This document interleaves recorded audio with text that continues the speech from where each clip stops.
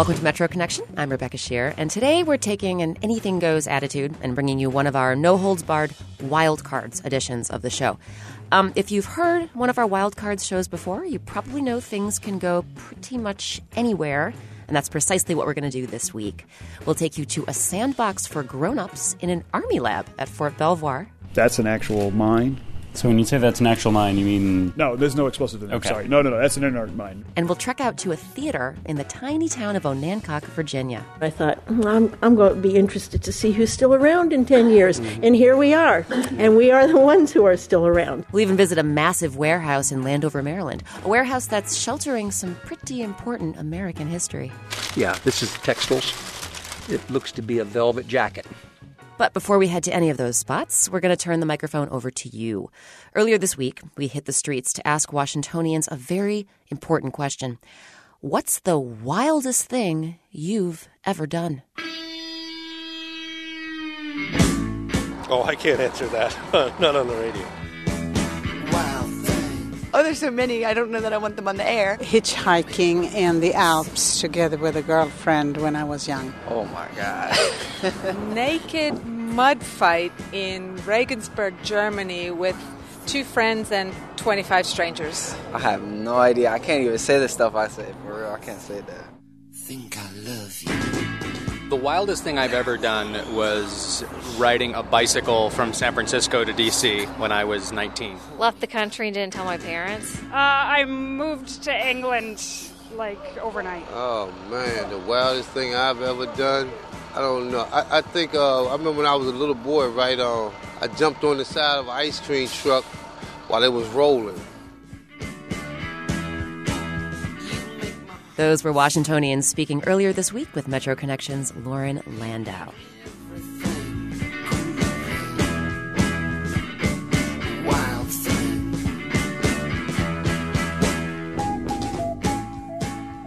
All right, so our first official stop on this wild tour of Washington is that warehouse we just mentioned. But before we head out there, a bit of background. So you no doubt remember a certain weather pattern we dealt with last fall, a certain superstorm named Sandy. Well, while our region felt some of Sandy's wrath, the New York area got hit hard. Homeowners there are still dealing with flooding, as are 2 of New York City's iconic islands. Liberty Island, where you can find the Statue of Liberty, and Ellis Island, the gateway to the U.S. for millions of immigrants and the home of multitudes of historic artifacts. Turns out a Washingtonian led the effort to save those artifacts from the floodwaters. Emily Berman brings us the story on how those artifacts, all 1 million of them, wound up in our region. For most of the year, Bob Sonderman manages a museum storage facility in Prince George's County. But when duty calls, he can be on the road in a matter of hours. And I pack my van full of everything I can possibly think of. So I have big blower fans. I have a generator. I have petrol. Sonderman is the head of the National Park Service Museum Emergency Response Team. And basically, what an EMT does in a medical emergency, Sonderman does in a museum emergency. So our job is to go out to assess damage and to do whatever triage and whatever immediate response we can do with the available supplies that we have. Wherever there's a park in need, the rescue squad is there. So I've done Isabel, Ivan, Katrina, spent a long time on Katrina, the Gulf oil spill, and then this. Diana Pardue is the chief of the museum division at the Statue of Liberty and Ellis Island. She's been taking the ferry to her office every day since the late 80s. During Hurricane or Superstorm Sandy, there was apparently a large wave that came through New York Harbor, and it swept over the backside of Ellis Island and went through the building we call the Powerhouse. The storm surge knocked out lower-level windows, doors, and flooded the basements of Ellis's main buildings. The HVAC, the boilers, electrical lines, everything is essentially in the basement. So that got overwashed with salt water. And salt water and wiring don't work. Most of the museum's collection was on upper floors, away from the water, but everything below was covered in silt. The initial response is, holy cow, I didn't realize it was going to be this bad. All the objects were covered in gook and salty, ooky water, and they're still in the exhibit cases. A display case of medical equipment used to examine incoming immigrants was knocked to its side and filled with silt. The artifacts were metal and would begin to rust if they weren't taken out soon. So Sonderman got the crowbars out of his van and cracked open the display cases to get these objects out. We're the best break-in crew that you've ever seen. So we break into the cabinets and we salvage the collection. Every item was treated differently. The team sent the medical instruments to metals conservators in West Virginia. They froze all the wet documents to stop mold growth, and everything else needed to be put by a fan to dry off. But the island, and actually a lot of New York City, didn't have power. In order to preserve the artifacts, they'd need a dry, stable environment. It's not like we're going to move your nation's patrimony into some nondescript warehouse in New Jersey somewhere. A random warehouse, no. But what they did need was a pristine, climate-controlled, pest-free facility that would be big enough for 1 million new objects. In other words, Sonderman's facility in Landover, Maryland. Let's take a look at this. So you have an archivally stable box within an archivally stable box with tissue paper, Ziploc polyethylene bags. It looks like this might have been a cigarette case. Huh, that's pretty interesting. In another box, we see heavy, dark blue fabric. That's something. Yeah, this is textiles. It looks to be a velvet jacket. Some of the most fragile things, like tape of oral histories and x-rays of passengers as they came off the ships, those are in a different room. Whoa, it's really cold. Yeah. In here is just about 35 degrees. It's just almost perfect for the storage of film-based products. Whether freezing cold or kept at a comfortable 68 degrees, all the items are organized by the way they were exhibited or stored in the museum on Ellis Island. We organize it in a way to make it easy to return it, because it will go back someday. Someday, but not anytime soon. President Obama signed the Sandy Recovery Act, designating $234 million to the national parks impacted by the storm. There's still no running water and no electricity on the island, and Diana Pardue says the museum will be closed for renovations through the rest of the year. In the meantime, Sonderman says, the island's collection will stay here in Maryland until the job is done. I'm Emily Berman. You can see photos of Bob Sonderman and the Museum Emergency Response Team in action on our website, metroconnection.org.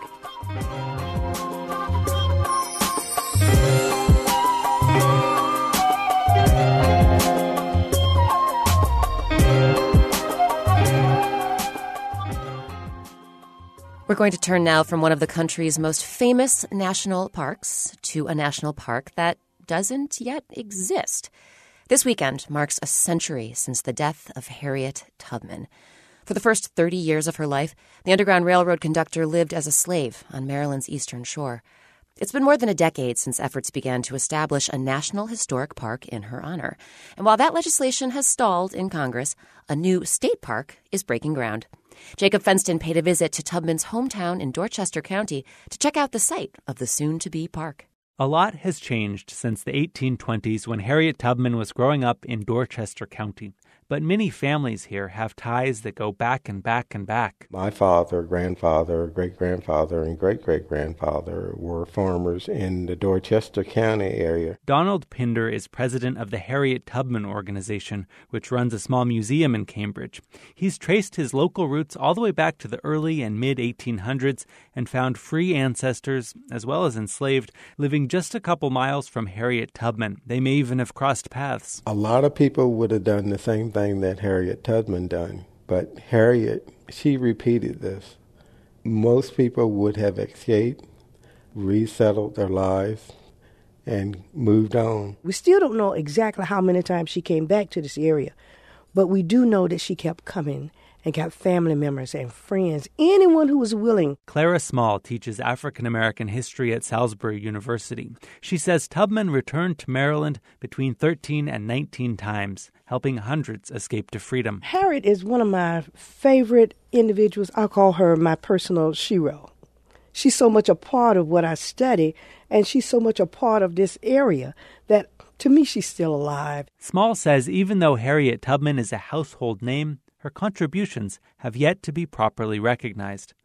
But since at least the mid-90s, locals on the Eastern Shore have been lobbying for broader official recognition. In the year 2000, the National Park Service started studying the potential for a park in Tubman's honor. Mike Litterst with the National Park Service says the agency recommended creating new parks in both Maryland and in Auburn, New York, where Tubman lived later in life. So there has been legislation before Congress in the 111th and the 112th Congresses. National Park Service testified in support of those bills both times. Congress failed to act both of those times. If we get it authorized this year, I'll put it in the federal checkbook. U.S. Senator Barbara Mikulski of Maryland, along with the state's other senator, Ben Cardin, reintroduced the legislation earlier this year. If we have a park to birds and bees, we ought to have a park to Harriet Tubman. Supporters of the National Park Plan were hoping it would be in the works by this weekend in time for centennial celebrations. But it's not, so state officials have decided to go it alone for the time being. Glenn Carawan is with the Maryland Department of Natural Resources. Yeah, the state park decided to move ahead. We're still unsure if the national historical parks are going to become reality or not. I met Carawan at the future site of the Harriet Tubman Underground Railroad Visitor Center. The great thing about this is that the area really hasn't changed that much. When you drive around Dorchester County, the landscapes are almost identical with the exception of the paved highways and electric lines and that sort of thing that Harriet Tubman would have seen during her time here. State officials will break ground on the visitor center this weekend. Carawan says it's expected to open in January 2015 and could see as many as 100,000 visitors a year. The county already experiences some amount of Tubman tourism. There's a driving tour, part of which I went on with County Tourism Director Amanda Fenstermaker. There are 22 sites that are going to be officially marked. And there's a new audio tour. When Harriet arrived, she peered in the window, saw a slave and his overseer inside. And there are local tour guides like Susan Meredith, who makes a living offering historical Harriet Tubman tours by bike or kayak. The farm that she was born on is right down the road within less than a half a mile. It has a marker there. Meredith and her husband own a tiny general store here that they've turned into a museum. America's a very young country. We're I think pretty close to the people that were history makers here. But as a nation, we haven't memorialized our history equally. Supporters of a Tubman National Park point out that relatively few monuments are currently dedicated to anyone other than white men. Mike Litterst with the National Park Service says that's something the Obama administration is trying to change. There are approximately 80,000 properties on the National Register of Historic Places, which is administered by the National Park Service, and a very, very small percent, less than 10% of those are dedicated to minorities or to women. While Congress may never get around to dedicating a park in Tubman's honor, there is another possible route. President Obama could create one by presidential proclamation. That's how the most recent national park was born, when Obama established the Cesar Chavez National Monument in California last October. I'm Jacob Fenston.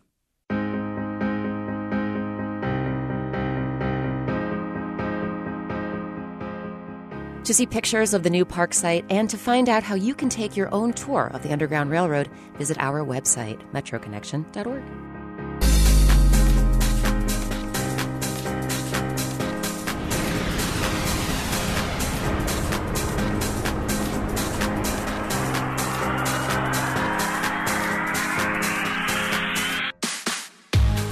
Time for a break, but when we get back, Obamacare 101. Something of this magnitude has never been done before. We'll get the lowdown on how the Affordable Care Act is likely to affect D.C., Maryland, and Virginia. That and more in a minute on Metro Connection, here on WAMU 88.5. WAMU News coverage of labor and employment issues is made possible by your contributions and by Matthew Watson, in memory of Marjorie Watson. And support for WAMU 88.5's coverage of the environment comes from the Wallace Genetic Foundation, dedicated to the promotion of farmland preservation, the reduction of environmental toxins, and the conservation of natural resources.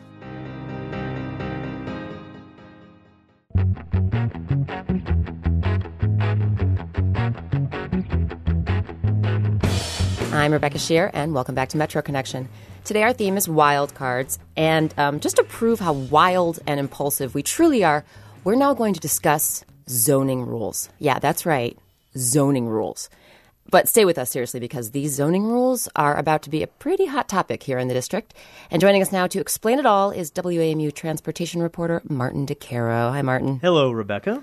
All right, Martin, let's talk zoning, though I understand that what we're really talking about here is zoning as it relates to parking. So tell us, what is going on with parking in the district? This is a very controversial issue and a very important one. The short answer is that the City Zoning Commission is looking at a proposal to eliminate mandatory parking space minimums in new development.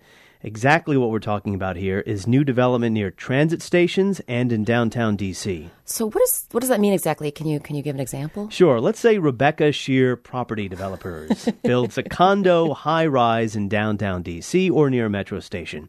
If this zoning change gets approved, you would not have to build underground parking spaces for your tenants. Okay, first off, I would probably want to choose a more creative name for my company. But second, wouldn't some people say that the city is growing and a lot of newcomers might have cars and they don't want to circle around the blocks looking for parking spaces? Well, that's one argument that's being made against this zoning change. Here's Lon Anderson, a spokesman for AAA Mid-Atlantic. If we make parking such a challenge, so restrictive that you can't find curbside parking, we have great restaurants in Tyson's Corner and Bethesda. There's lots of other places that people can go. They can choose not to come here. Businesses can choose not to locate in Washington, D.C. All right, so what is the other side saying? Now, the other side includes the city's planning director, Harriet Tregoning. She's the one who proposed this change. She says her goal is not to make driving more difficult. It's to make D.C. less car dependent by giving people options to get around, biking, walking, and taking the bus or train. The national average household spends 19% of household income on transportation.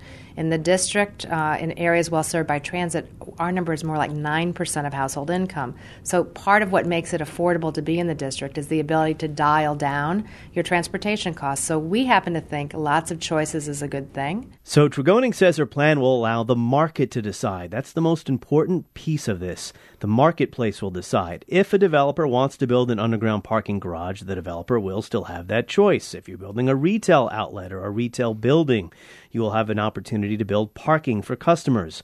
Tregoning points to places where too much parking was built as a result of these current mandatory minimums, like the DC USA Shopping Center in Columbia Heights. Many of them are finding that they have parking that they can't get rid of, that they don't know what to do with, and that's really a stranded asset. All right, so Martin, we should point out that we are having this conversation right now in the WAMU studios on Brandywine Street Northwest. And right across the street from us, we have a parking-free building coming to our neighborhood. Can you tell us about that project? Right. On the other side of Wisconsin Avenue, a developer got an exemption from the parking rules for the site of the old Babe's Billiards Cafe. Douglas Development is planning to build a mixed-use residential and retail space with 40 apartment units and no parking. Now, the plan is to market those units to people without cars, naturally, because the new building will be 2 blocks from the Tenleytown Metro Station.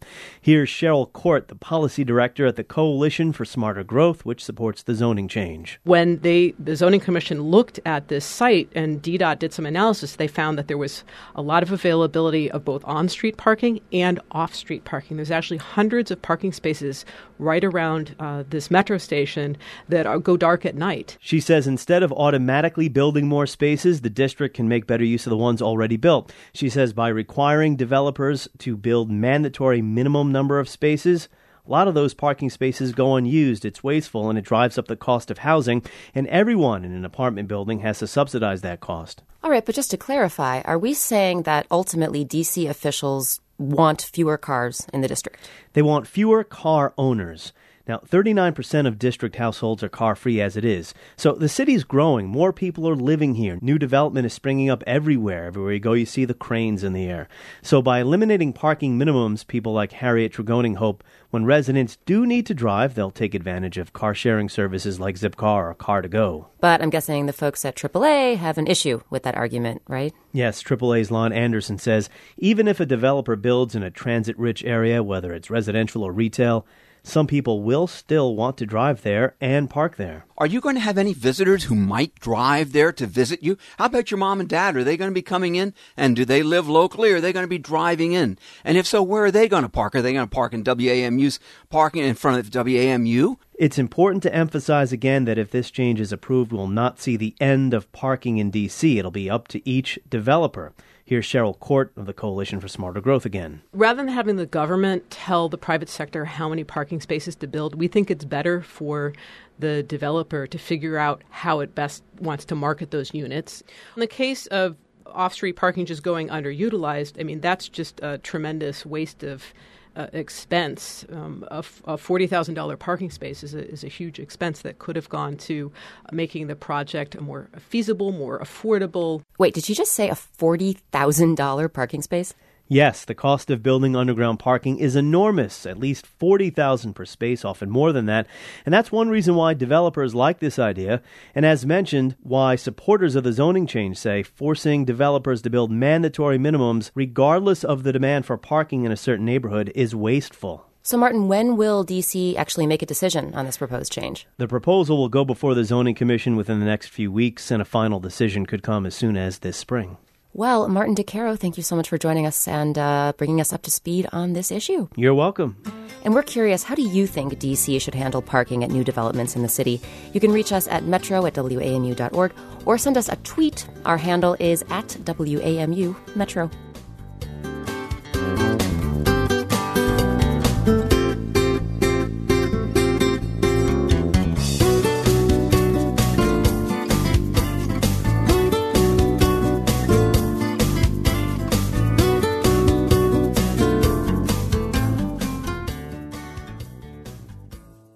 So last month, you might remember on our chemistry show, we brought you to Virginia's Fort Belvoir, where civilian scientists are using chemistry to protect soldiers from explosives.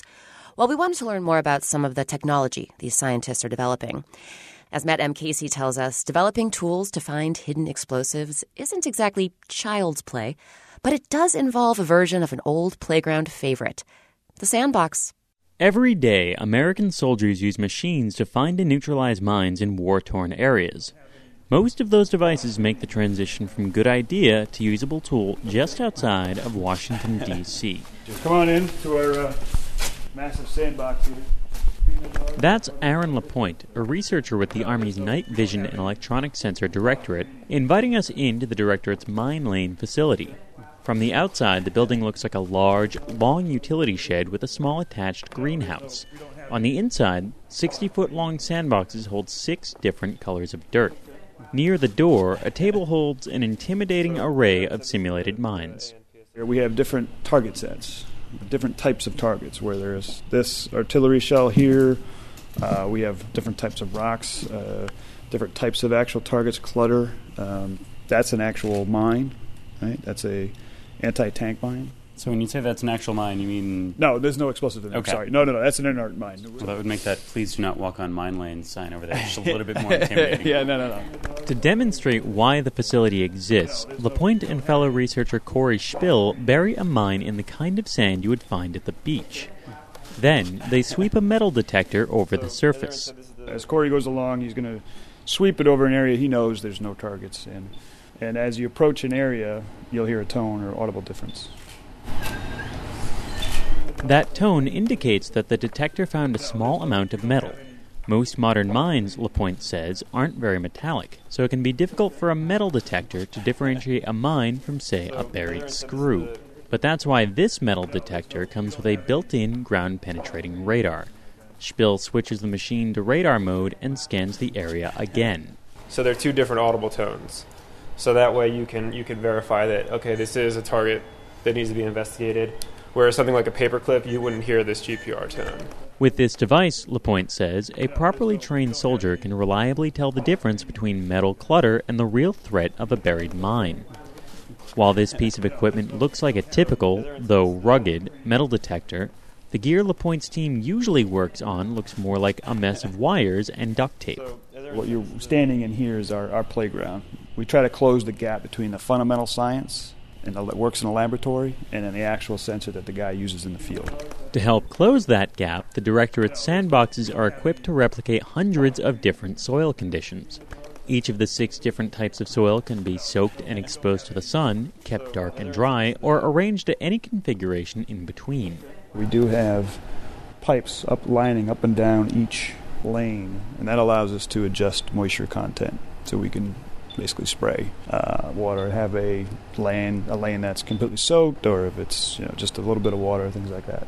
Once the team has prepared the sand with any light, water, debris, or rocks, and, of course, simulated mines, an overhead trolley carts experimental equipment over the surface at a walking pace.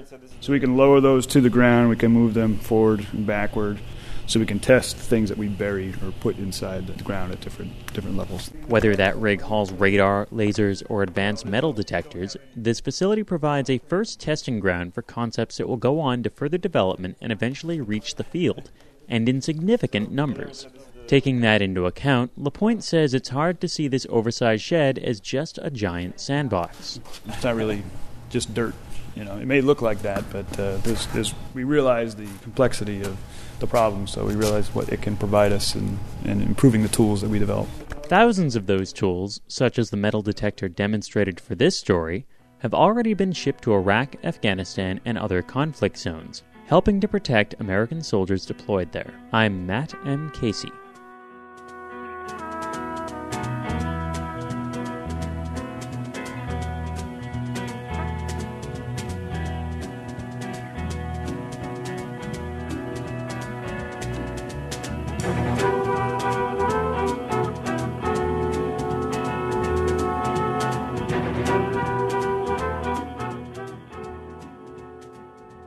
So we're calling today's show, of course, Wild Cards, and we'll actually move now to a big wild card that's affecting the entire healthcare industry.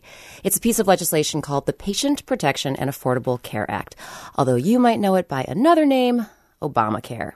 It's almost 3 years to the day since Congress passed the health reform bill, but many of the law's provisions aren't yet in effect. When the law is finally implemented, the way a lot of us buy health insurance is totally going to change, and it will change in different ways depending on whether you live in D.C., Maryland, or Virginia. Here to help us sort all of this out is reporter David Schultz. David, welcome back to the show. Thanks for having me. It's great to be back. All right, so break it down for us. What are the big changes coming down the pike? Well, one of the biggest is the creation of these new things called health exchanges. Health exchanges. Okay, what are those? All right, so I want you to think about those airline ticket websites, like Priceline. Priceline, like with the William Shatner commercials? I'm on it. Priceline negotiator.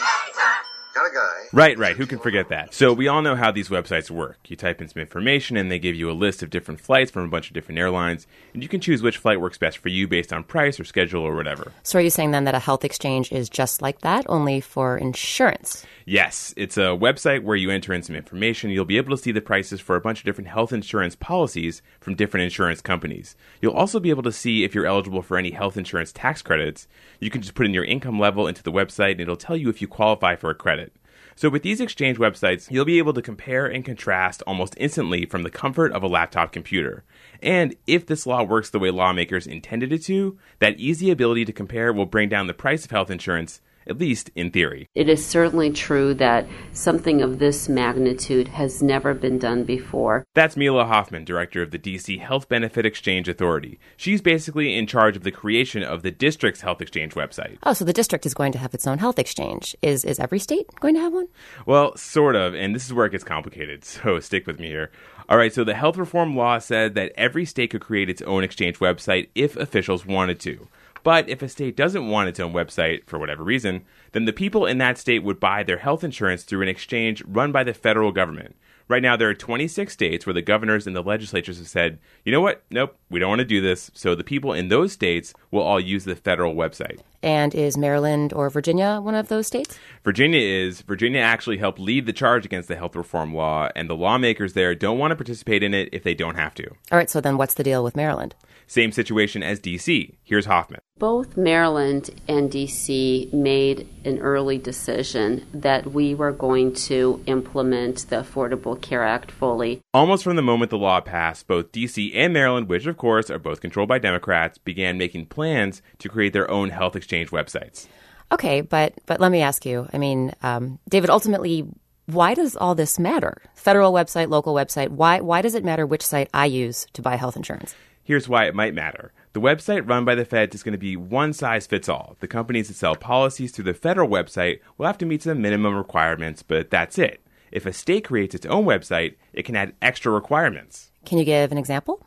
So DC has a much higher rate of people living with HIV and AIDS than most other states. So DC could say to the insurance companies, hey, if you want to sell insurance through our website, you have to cover HIV/AIDS medication at a higher level than what you'd have to do in the federal exchange. Now, that's just an example. DC hasn't decided if it's going to do that yet, but that's something it could do, or that's something that Maryland could do. Virginia can't do that because it doesn't really have much control over its exchange. Okay, that makes sense. But what about all these websites' potential users? Is this how everyone's going to be buying health insurance from now on? No, and that's a good point. These websites are not for everyone. The only people who will need to use them are people who buy health insurance as individuals. So if you're self-employed or unemployed, or people who own small businesses and are buying health insurance for their employees. So if you get your health insurance through your job, you won't need to use these websites. Right, you won't need to. Although actually, Rebecca, there's a tiny quirk in the law here that affects our region big time. So the federal government, obviously very huge, federal workers would not need to use this website, but for some reason the law says members of Congress and their staff do have to buy insurance through the website. So if you work for, say, the Department of Agriculture, you won't need to use the exchange website. But if you work for Frank D. Lucas, the Oklahoma Republican who chairs the House Agriculture Committee, you will have to use the website. But ultimately, even if you do use the website or you don't, or if you live in a state that does or doesn't create its own website, this is going to affect you because it's going to have a huge impact on the health insurance industry as a whole. Take this guy, for example. My name is Sam Sahori Ghanem. I'm a broker. Ghanem here is a broker who works with businesses in D.C., Maryland, and Virginia to help them find the right insurer. He's been doing this here in the D.C. region for 30 years. All right, so if we go back to our earlier travel site comparison, could we say that Ghanem is kind of like a travel agent, only for health insurance? Yeah, exactly. He's basically a middleman, like a travel agent, and we all know what happened to travel agents after websites like Priceline and Expedia and so on started popping up. They didn't do so well. No, they did not. Yeah, those sites nearly made the whole travel agent profession go extinct. And Ghanem is really afraid that's what's going to happen to him. I feel like I'm a whip maker or a carriage maker. It's 1901 and I just saw the first car. So I'm a little concerned. You know, normally for people like me, by this time, by our age, we either look to sell our business or pass it on. And I'm afraid there's not going to be much to pass on, or we don't know. That's the biggest issue. It's not that we don't know what the business is going to look like. Wow, well, I can see how this is really changing the whole industry, but when will we actually start seeing those changes? When might this go into effect? Well, the websites have to be up and running starting in October, and then the health insurance policies purchased from the sites go into effect on January 1st of 2014, so people will have a few months to shop around on the site and try to get the best deal. Well, David, we'll definitely keep our eye on this one, but for now, thanks so much for coming and telling us all about it. My pleasure.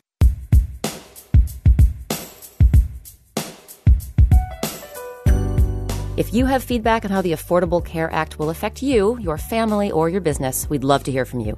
You can reach us at metro@wamu.org or find us on Facebook.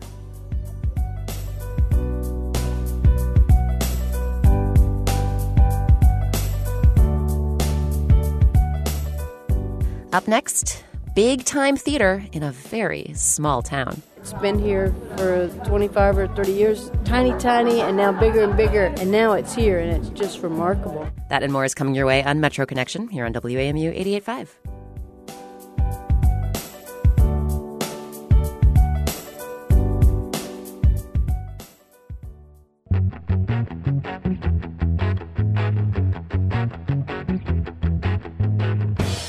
Welcome back to Metro Connection. I'm Rebecca Shear. And this week, we're throwing our usual thematic approach to the wind and bringing you one of our Wild Cards shows.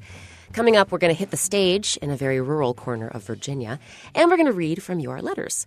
First, though, we're going to meet a woman who bore witness to a major event in world history, and at the age of 77, has written a book all about it. Mother thoroughly dampened her blanket and draped it over us. The terrible explosion seemed to have abated, although hundreds of incendiary bombs had fallen close by, some landing in rubble no more than a dozen yards away. That's D.C. resident Marione Ingram reading from her brand new memoir, The Hands of War, a tale of endurance and hope from a survivor of the Holocaust. As the phosphorus burned and dripped its way through floor after floor, it looked like the lights were being turned on by someone descending methodically through the building. Ingram grew up Jewish in Hamburg, Germany in the late 1930s and early 1940s, and the passage she's reading here recounts the infamous bombing of Hamburg in 1943. I recently visited Ingram at her home in Foggy Bottom to learn more about the book and the bombing, which she says actually miraculously saved her and her family from being sent to the concentration camps. We had gotten a notice to report to the place where the Jews were rounded up, a place called the Moorweide by the University of Hamburg, and in front of a train station. My mother tried to commit suicide, and I found her and managed to pull her away from the gas oven and revived her, or she revived. And the firebombing, we were not allowed to go into bomb shelters because we were Jews. We wore the Star of David on our clothing. So we went into hiding for a year and a half for the rest of the war, and miraculously survived both the genocide as well as the 10-day and 10-night bombing of civilians. Right off the bat in the book, you refer to yourself as a child of war. In fact, the very first line in the book, it's so poetic, I want to read it right now. As a tree may be forced by fire or lightning to bloom in winter, a child can be compelled to become an adult long before it is time. I was such a child. What are some ways you were forced into adulthood long before it is time, as you say? Starting as a 5-year-old, I was aware that there were forces who wanted to kill me. And because we were so isolated, because all of my mother's family had already been exterminated, there was no group, there were no children to play with. So you start asking yourself as a child, why is this? Why are people trying to kill me? What have I done? Why is being Jewish reason to kill me? All of these things add to the sense that you had to be more grown up than your years would indicate. I was a 10-year-old when the war ended, and I was not a 10-year-old. I don't even know what being a 10-year-old girl is like. I cannot even imagine it. I get it from books. I see it in friends who have daughters, and Daniel and I have 2 amazing grandsons. But I really also would have liked to have a granddaughter because I wanted to see what it was like to be a girl child. One part of the book that I find so very fascinating is the chapter devoted to Uri's story. Uri being, I don't know how to describe him, a rather distinctive fellow Jewish student to whom you took quite a shining. What was your motivation for taking a break from your own story for an entire chapter and dedicating that chapter to telling his tale? Because his story was different from mine. His family was killed, remained only Uri and his sister. And he is the more typical Holocaust survivor in as much as he had been in concentration camp and he had suffered an entirely different war than I had. His, in many ways, far more cruel than mine, because I wound up at the end of the war. I didn't have any other relatives, but I still had a mother and a father and my 2 sisters. Uri had no one. Speaking of Uri, there's a very significant passage in the book about a wristwatch. And I notice you are not wearing a wristwatch right now. Can you talk about the meaning of the wristwatch?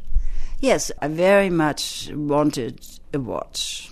This was post-war, and we were in Blankenese and in the school set up for children of Bergen-Belsen and some children who had been wandering around Europe. And I actually got a watch. And there was also the time when I was trying to talk to Uri, and he wouldn't talk to me. So one afternoon, I decided to give Uri my watch to, bribe him into friendship. And Uri took the watch, looked at it, and threw it on the ground and stomped on it. And for some reason, it just impressed me to no end. My eyes were popped wide open, and I'm thinking, that at that moment I really loved Uri. Uri later told you the full story as to why he reacted so strongly. Can you share that? Well, that's when Uri began to talk to me about his experiences and his story. And one of the reasons he said that he didn't want a watch is because everything was done by the watch, and the only people who had watches were the guards and the people in charge. And anybody who ever had a watch, it was confiscated. So nobody had watches except the people who imprisoned us. You haven't worn one since? No, I've not worn a watch since, and I do not intend to wear one, and I don't want anybody to give me one either.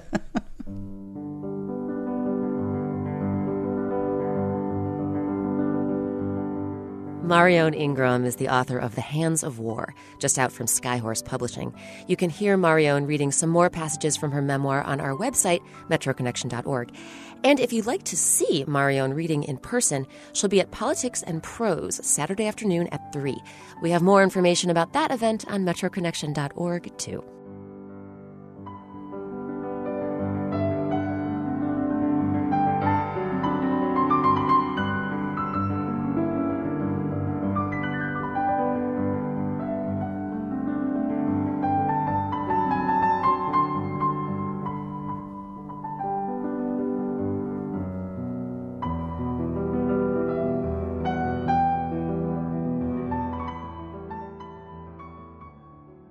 Our next story today takes us to the eastern shore of Virginia. It's a quiet, agricultural corner of our region, but one of its small towns is getting a reputation for something other than farming, namely high-quality theater. Coastal reporter Brian Russo takes us to Onancock, Virginia, to check out the latest production at its theater, the North Street Playhouse. The drive from Ocean City to Onancock mostly takes you past farmland. And in the summer and fall, you'll see lots of roadside stands with locals selling the bounty of that farmland. But then, once you get to Onancock, you'll find this. You expect me to believe that implicit in everything you've said, that this entire conversation isn't at least partly informed. Am I right? By the issue of racism? Are you out of your mind? I have no idea where it goes. That's a scene from the regional premiere of Bruce Norris's Pulitzer Prize-winning play, Claiborne Park, which was recently on stage at the North Street Playhouse in Onancock. It tackles some very heavy subjects, like race, real estate, and people's often volatile values. The New York Times called this play darkly humorous, and it is wickedly funny. Here's a scene where the characters try to be politically correct, all while stumbling around their main point, which is they're uncomfortable with the idea of having a housing project near their neighborhood.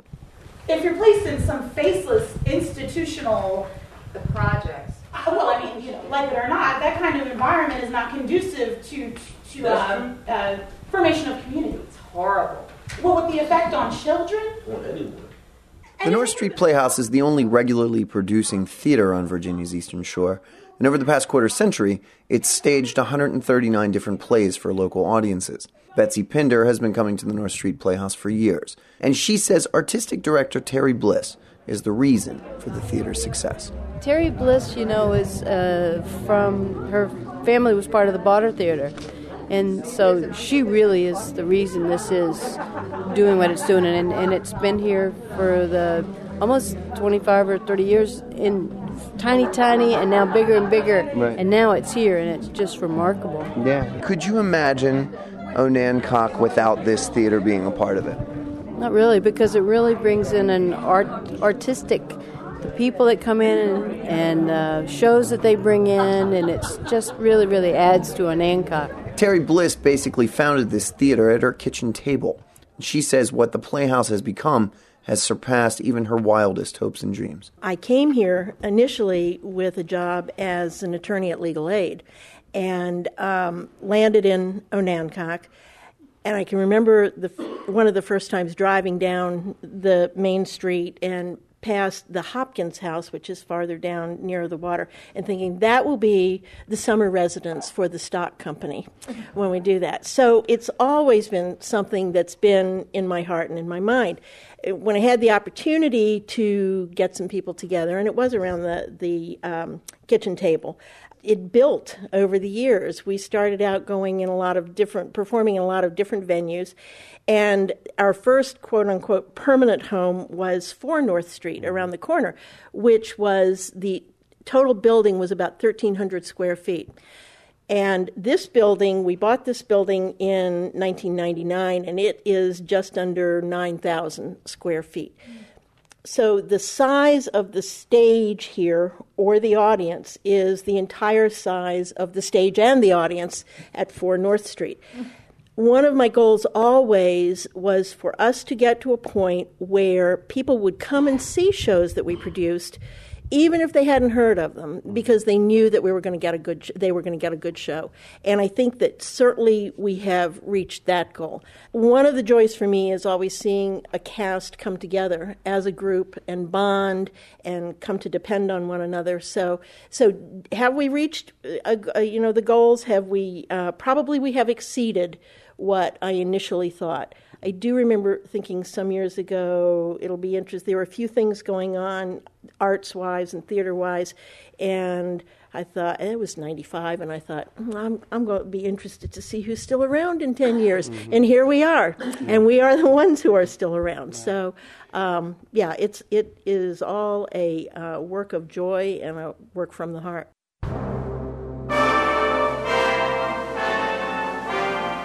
That was Terry Bliss of the North Street Playhouse talking with WAMU's Brian Russo.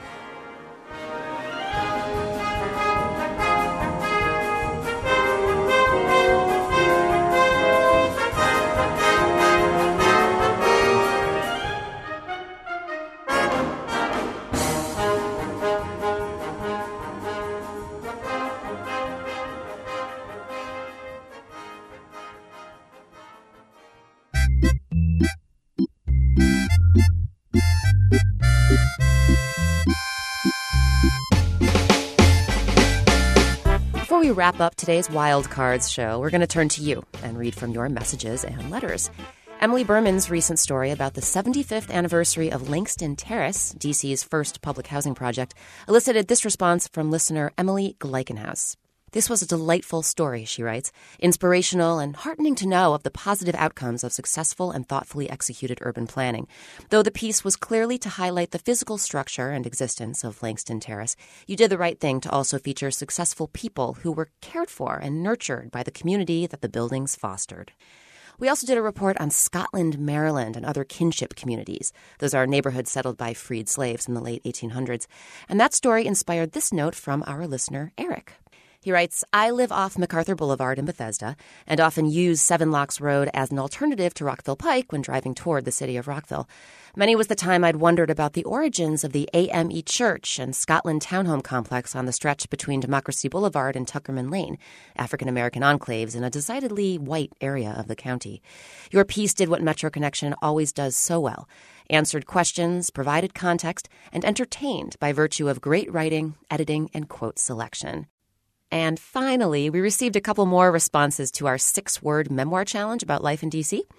Here's the first, searching smartphone when I'm right here. And the second, nothing is better, D.C. on payday.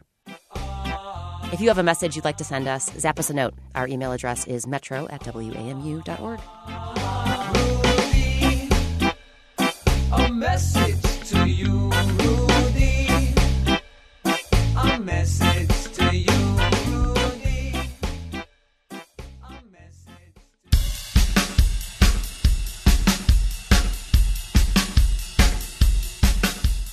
And that's Metro Connection for this week. We heard from WAMU's Jacob Fenston, Emily Berman, Martin DeCaro, and Brian Russo, along with reporters David Schultz and Matt M. Casey. WAMU's managing editor of news is Memo Lyons. Metro Connection's managing producer is Tara Boyle. Lauren Landau is our editorial assistant. Our intern is Robbie Feinberg. Thanks, as always, to the WAMU engineering and digital media teams for their help with production and the Metro Connection website. Our theme song, Every Little Bit Hurts, is from the album Title Tracks by John Davis and used with permission of the Ernest Jennings Record Company. All the music we use is listed on our website, that's metroconnection.org. Just click on a story and you'll find information about its accompanying song. Also on metroconnection.org, you can read free transcripts of stories, and if you missed part of today's show, you can hear the whole thing online any old time. You can also find us on iTunes and Stitcher. We hope you can join us next week when we'll put aside our winter woes and bring you a show we're calling Spring Fling. We'll visit the Appalachian Trail and learn how to gear up for hiking all 2,200 miles. We'll hear how the National Arboretum is preserving D.C.'s most famous trees, the flowering cherries. We'll head to Jamaica, in our imaginations anyway, and check out a new musical based on the tunes of Bob Marley. And we'll hit the high seas to catch up with the Maryland family as it sails around the world. I think it's really cool because when you put your hand, my hands are still sort of sparkling with the bioluminescent thingamabobs. I'm Rebecca Shear, and thanks for listening to Metro Connection, a production of WAMU 88.5 News.